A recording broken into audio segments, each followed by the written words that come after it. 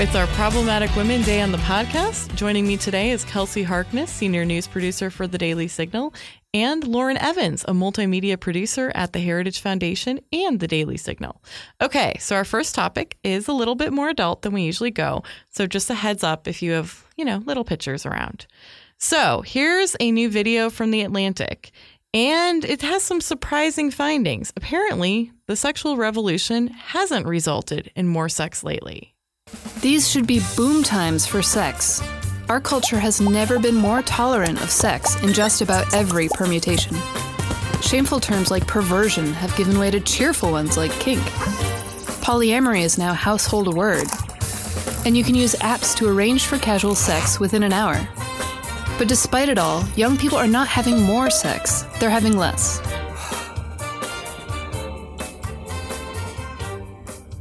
The average adult has gone from having sex 62 times a year to 54 times. In the 90s, the percent of high school students who reported dating began to drop. More people than ever seem to be sitting on the sidelines, romantically speaking. Some experts say this may be because people are spending less time in couples. At the same time, the share of American men who reported masturbating in a given week doubled, while women more than tripled. Easy access to porn is part of this story, of course. Some people say that the internet has made it so easy to gratify basic social and sexual needs that there's far less incentive to go out into the real world to satiate these desires. Okay, well, Lauren, not to put you on the spot, but I know you were very interested in the online dating portion of this. This video, of course, is, a summary of a very, very long Atlantic article, which, full disclosure, I have not finished, but I will someday. Lauren, what are your thoughts? I thought it was really interesting. With the online dating, it talks about how it creates such a large dating pool, and people both who online date and who don't online date kind of assume like, okay, you log on to the app, you meet somebody, you go on dates, you hook up. But that's not what's happening. I think they said for an average looking man, he has to swipe on which swiping means that you're interested in dating them. You have to swipe on about 300 girls just to potentially talk to one. And that's not even like actually getting the date. So, just because we have online dating doesn't necessarily mean that people are actually meeting one another. Right. I mean, in some ways, at least in my personal experience, sometimes having so many choices makes it that you're like, well, why should I settle on anything? Which is not a great mindset. Yeah, and they even said like the people who end up actually getting married are the couples who talk very briefly on the app and then meet up in real person like really quickly. I think our so-called selfish generation, the millennials, which I often push back against people calling us that. I'm a part of it. But I think our generation also has idealized relationships.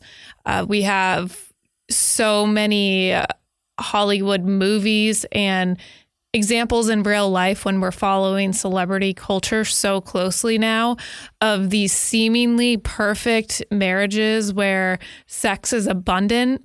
And then it turns out in real life, that's not how it works. And, maybe we should wise up, because if you look at the divorce statistics among celebrities, it's pretty awful. Clearly, they don't have the perfect fairy tale marriage that they often make it seem in social media. So I was interested in reading this piece about how much of a role sort of celebrity culture and social media plays, because I think it is, in an unfortunate way, it suggests that people do have these lives that are full of lots and lots of sex. But if you actually look at statistics and talk to people, most of us know that's not how it works. So I think the article raises some interesting points on that front. And then I'd be curious to hear your thoughts on this.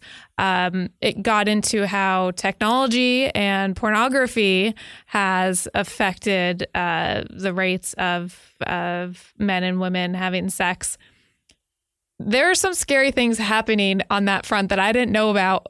Some of them happening here in the United States, Some of them happening over in Japan where they're using really advanced technology so that you don't need a partner anymore.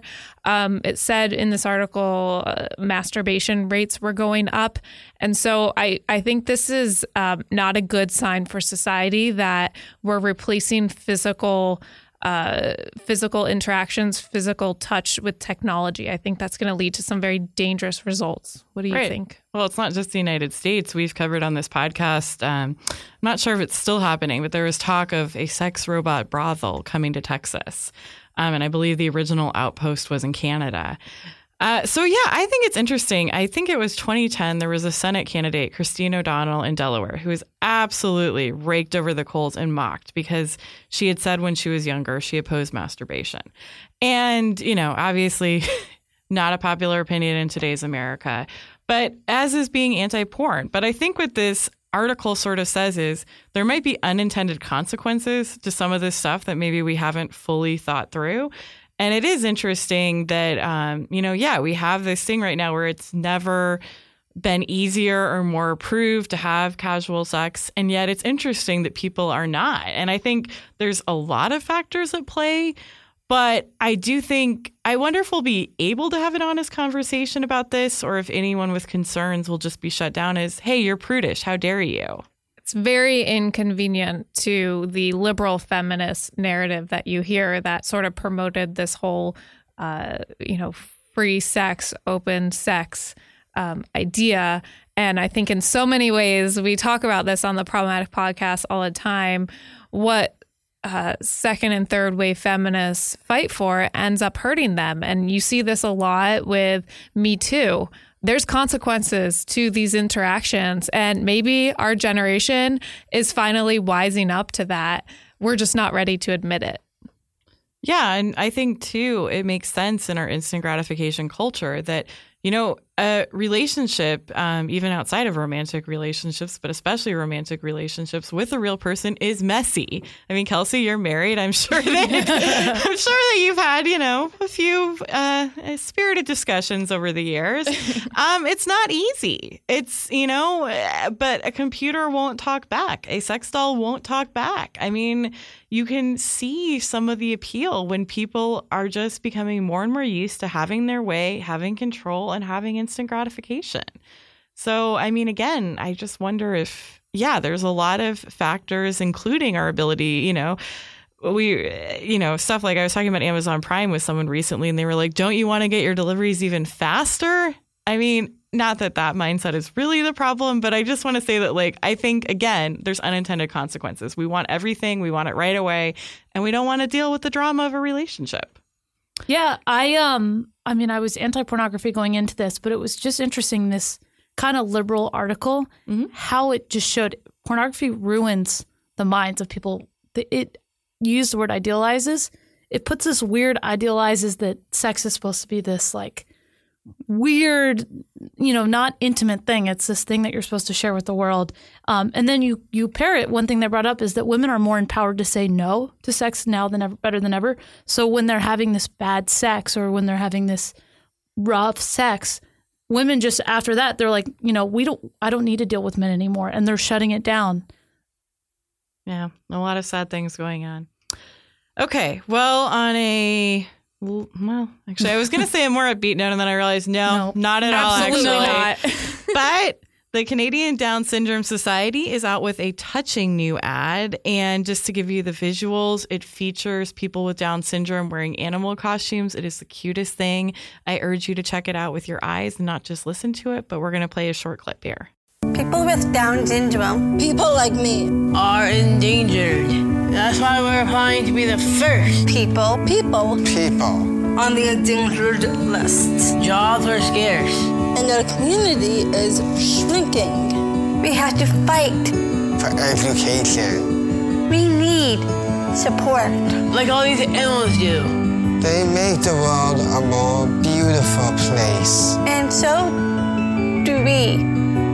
Okay, well, Kelsey, you wrote about this for the Daily Signal. What do you think? Well, first off, I think I have to give Lauren Evans credit for finding it. She's really good at finding topics for me to write about. And I'm really good at just scrolling Twitter. And I take it away on Daily Signal. So yes, I did write a piece on this on dailysignal.com. As Kate mentioned, I'd highly encourage you to watch the video. Look, in our world, we see a lot of pro-life ad campaigns. I have never seen one that is this effective. It's very highly produced, beautifully done, and it is a handful of children with Down syndrome basically comparing themselves to endangered species. And what this campaign is actually asking for is these children with Down syndrome, because they are actually becoming endangered and in some countries actually at risk of quote unquote extinction, they're asking to be the first humans to ever be included on the endangered species list. That's heartbreaking to me. And I think what is so powerful about this ad is it forces you to think about abortion in a different context, because the reasons women seek abortions are so complicated, so sensitive, so difficult to have open discussions about. But when you realize how many women and their partners are choosing to abort children with Down syndrome, it forces you to take a step back and ask what we're really doing as a society and whether this is moral and right. So just to add some perspective to the number of children who are diagnosed with Down syndrome and aborted in the womb. So in the U.S., at least 67% of babies are aborted who have Down syndrome. In the UK and I believe Canada, that number is closer to 90%. In Denmark, it is 98%. And in Iceland, the rate is effectively 100%. So they did a study from 2004 to 2013. Fewer than 4 babies with Down syndrome were born each year. CBS came under fire in 2017 for publishing an article that I will never forget. It was titled, "Is Iceland on Track to Eliminate Down Syndrome?" Obviously, there's a huge uproar about this because nobody is eliminating Down syndrome. They are simply eliminating the people who have Down syndrome via abortion. Very sad. I personally, in talking about abortion with some of my friends who aren't in the political world, I find when I bring up the rates of babies with Down syndrome who are aborted, again, it forces them to think about what abortion is in a different way than perhaps they didn't want to or had never done before. So I really applaud this ad, and I'd encourage you all to check it out and share it. Yeah, and I think it just does such a good job of showing the hypocrisy of, I mean, how many infomercials have everybody seen? How many tweets have people seen of celebrities, whether they be liberal or not liberal, but, you know, the tigers or the panda bears or the polar bears, you know, 25 of them are dying a day. I mean, that's very sad. I think my mom always says true conservatives conserve. We should make sure that we're taking care of our environment. But these are human beings. These are people who live fulfilling lives, and we're throwing them away. And yeah, this ad just does such a good job of contrasting that. And they're so cute. They're wearing these little paper costumes. And they hit a good part too. It's not just about abortion. It's making sure that we are giving them jobs and we are helping this community live fruitful lives. So good for them. Yeah, it's a great ad. Okay, well, next up, Michelle Obama's new book, Becoming, is out. And on a media tour, the former First Lady has been pretty frank about her personal story. Here's what she told ABC News. I felt lost and alone, and I felt like I failed because I didn't know how common miscarriages were, because we don't talk about them. We sit in our own pain, thinking that somehow we're broken. So that's one of the reasons why I think it's important to talk to young mothers about the fact that miscarriages happen and the biological clock is real, because egg production is limited. And I realized that as I was 34 and 35, we had to do IVF. I think it's the worst thing that we do to each other as women, not share the truth about our bodies and how they work and how they don't work. Well, I was glad to see her speak about this. I know, women who have had miscarriages, obviously not everyone's public about that information, but it does sound like it's often a very traumatic experience. They often want to mourn and can't because people don't know they were pregnant. So I think it's a great issue for her to bring awareness on. I absolutely agree. Agree. Agree. That's our new term for agree. Yeah. There's some things I disagree pretty strongly in her book, but there's some things I give her a lot of credit for talking about. And, one of those is IVF. I personally was struck that she said that women need to be frank about the biological reality of our bodies, because that's true. And that's something that I don't think liberal feminists want us to be, because it's very inconvenient to their narrative that women can work and have the super successful jobs and have the family they want. I know people in my own life who have had to use IVF because they pushed off having children, thinking that would work for them, and biologically it just doesn't. So it's nice to see someone from the left who identifies as a feminist address that, because maybe we need someone like Michelle to encourage some of the liberal feminists who often are very vocal on this topic to actually acknowledge that there is a biological clock, and if we ignore it, women might not ever be able to be fulfilled with the joy of having children the biological way. Yeah, we just talked on this podcast maybe 2 months ago about the entire storage facility of eggs. The young women have been freezing that the refrigeration broke and they lost all these eggs. And it's a lie that we're telling women our age, is that, you can have it all, just store your eggs as your safety net, when just take your time finding Mr. Right. But I also do think Mrs. Obama hit on something good when she talks about her miscarriage, and that women don't feel like that's a normal thing. And when they have a miscarriage, they're kind of pushed into solitude. And, I don't think that every woman should have to go out there and, scream their miscarriage. But at the same time, well, they scream their abortion.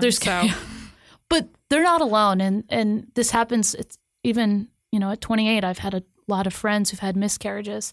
So, just the fact that she's kind of saying it's okay to other women, yeah, I really do applaud her for that. Yeah, and I would say, I was glad to see her reference the biological clock. I think something that, frankly, conservatives and liberals and moderates should all work on is, how do we make our society a little more adaptable to women having children, if they meet the right guy and are ready in their 20s? Because I think right now there's often very real tension between building up your career. I was actually on, of all people, Nancy Pelosi's Wikipedia page, I don't know, a while ago, it must have been right around the election, because, she has 5 kids. And I was sort of curious about her trajectory. And it seems like she married relatively young, and I think had most of them relatively young. And then, of course, obviously went on to have a very successful political career. So maybe she'll have some ideas about this. But, I do think we need to figure out a way to say, we want women to be successful who want to be in the work arena. And we also want to make it so that, their bosses they may need maternity leave, maybe several times over their 20s or early 30s. And I don't feel like we talk about that enough. The only other thing I would add is I'm personally not a big fan of IVF. I do have concerns about often the way it's done. There's frozen embryos left over. And I wish our culture would talk more about that and discuss, is that appropriate? I would argue those are human beings. But I think, overall, yes, these are conversations we need to have. We can't just have it in the darkness, and there shouldn't be shame. Yeah. And, talking about how women balance having a career with children reminds me of something else that Michelle Obama wrote and has been speaking about on her book tour. And that is, and it also relates to the first topic we were talking about, this idea of a seesaw marriage. Well, I think that was actually from a Vox article talking about her book. Okay. But yeah. Yeah. So you were reading up about it. Why don't you explain what seesaw marriage is? And for all those wondering, yes, this is still the Daily Signal podcast. We are talking about Michelle Obama, Nancy Pelosi, and Vox. But, sometimes liberals get it right. Yeah. But they were talking about, Michelle Obama talks about how when her husband was rising to prominence, she actually quit her job at a law firm so her husband could succeed. But the same thing happened that I can't remember what career Michelle Obama was, but it was early in her career when she had young children that Barack actually took a step back. And Vox labeled this a seesaw marriage. And I actually thought that was a really great way to look at it, that sometimes you need to take a step back for your partner, and other times your partner needs to take a step back for you. And I think it goes back to what we were talking about in the first segment, where people are told that they need to have it all and they can't have it all. But sometimes to have it all, you need to give things up. And it's great that, men too sometimes should give things up on the career front. Okay, well, for our last topic, I want to quickly hit this bizarre ad. It's for a Celine Dion, the singer, is doing a collection with this line called New, New, New. I don't even know how you pronounce this. But they're into gender neutral clothing. And Lauren, I think before we launch into the ad, do you want to describe a little bit what it looks like? Yeah, so Celine Dion is in this like very futuristic hospital. She walks in, she doesn't even walk in, she's broken in. And okay, this really affected you. She broke into a hospital. She broke into the hospital. She's in, it's like this dreary room. There's babies in pink blankets on one side, babies in blue blankets on the other side. And in the kind of music break in the middle, she puts this like sparkly dust over all the babies, and they turn into all these like gender neutral, really hip babies. Like in black and white, but not like convicts. Yeah. We may thrust them forward into the future, but the course will always be theirs to choose.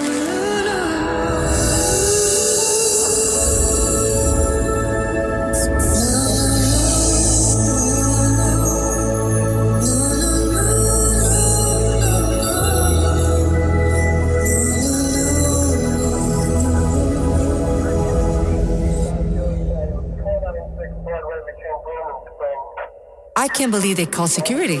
I mean, oh, come on, I'm Celine Dion. So, she gets arrested for changing the baby's clothes. She's so hip. This annoyed me so much when I first read about it. I was like, whoop-de-doo, another celebrity on a crusade to save us from the dangers of gender norms. Nothing new. And it's funny because when you actually look at the line that she is promoting and created because of this, it's just little black and white onesies that anybody would buy without necessarily buying into the left's idea of being, their crusade against gender norms. So to me, the clothes were not revolutionary in any way. And I just thought this was so over dramatized. And I guess I just hadn't seen it from Celine Dion before. So I thought it was just ridiculous, over the top, and complete nonsense, because what she really did is create black and white onesies. Yeah. So life-changing. And I think about 4 times in the commercial, she tried to make the joke like, I'm Celine Dion. And you're like, we know. I mean, I don't know if I would recognize her, but yeah, I mean, I just was sort of like, I'm super socially conservative, and I'm like, I never thought it, like, I was like, aren't most babies' clothes gender neutral? I mean, I don't know. I guess you could get like a stupid little suit for a boy or a frilly dress. It's not stupid. It's super adorable. Sorry. I mean, okay. But like, I just was sort of like, I grew up in a large-ish family, and like, I'm pretty sure they swapped, blue and green clothes between us. So People are thinking too much. Yes. Stop thinking. Okay. Well, we're going to leave it there for today. Thanks so much for listening to the Daily Signal podcast, brought to you from the Robert H. Bruce Radio Studio at the Heritage Foundation. Please be sure to subscribe on iTunes, Google Play, or SoundCloud, and please leave us a review or a rating on iTunes to give us any feedback. And Rob and Ginny will see you Monday. You've been listening to the Daily Signal podcast, executive produced by Kate Trinko and Daniel Davis. Sound design by Michael Gooden, Lauren Evans, and Thalia Rampersad. For more information, visit dailysignal.com.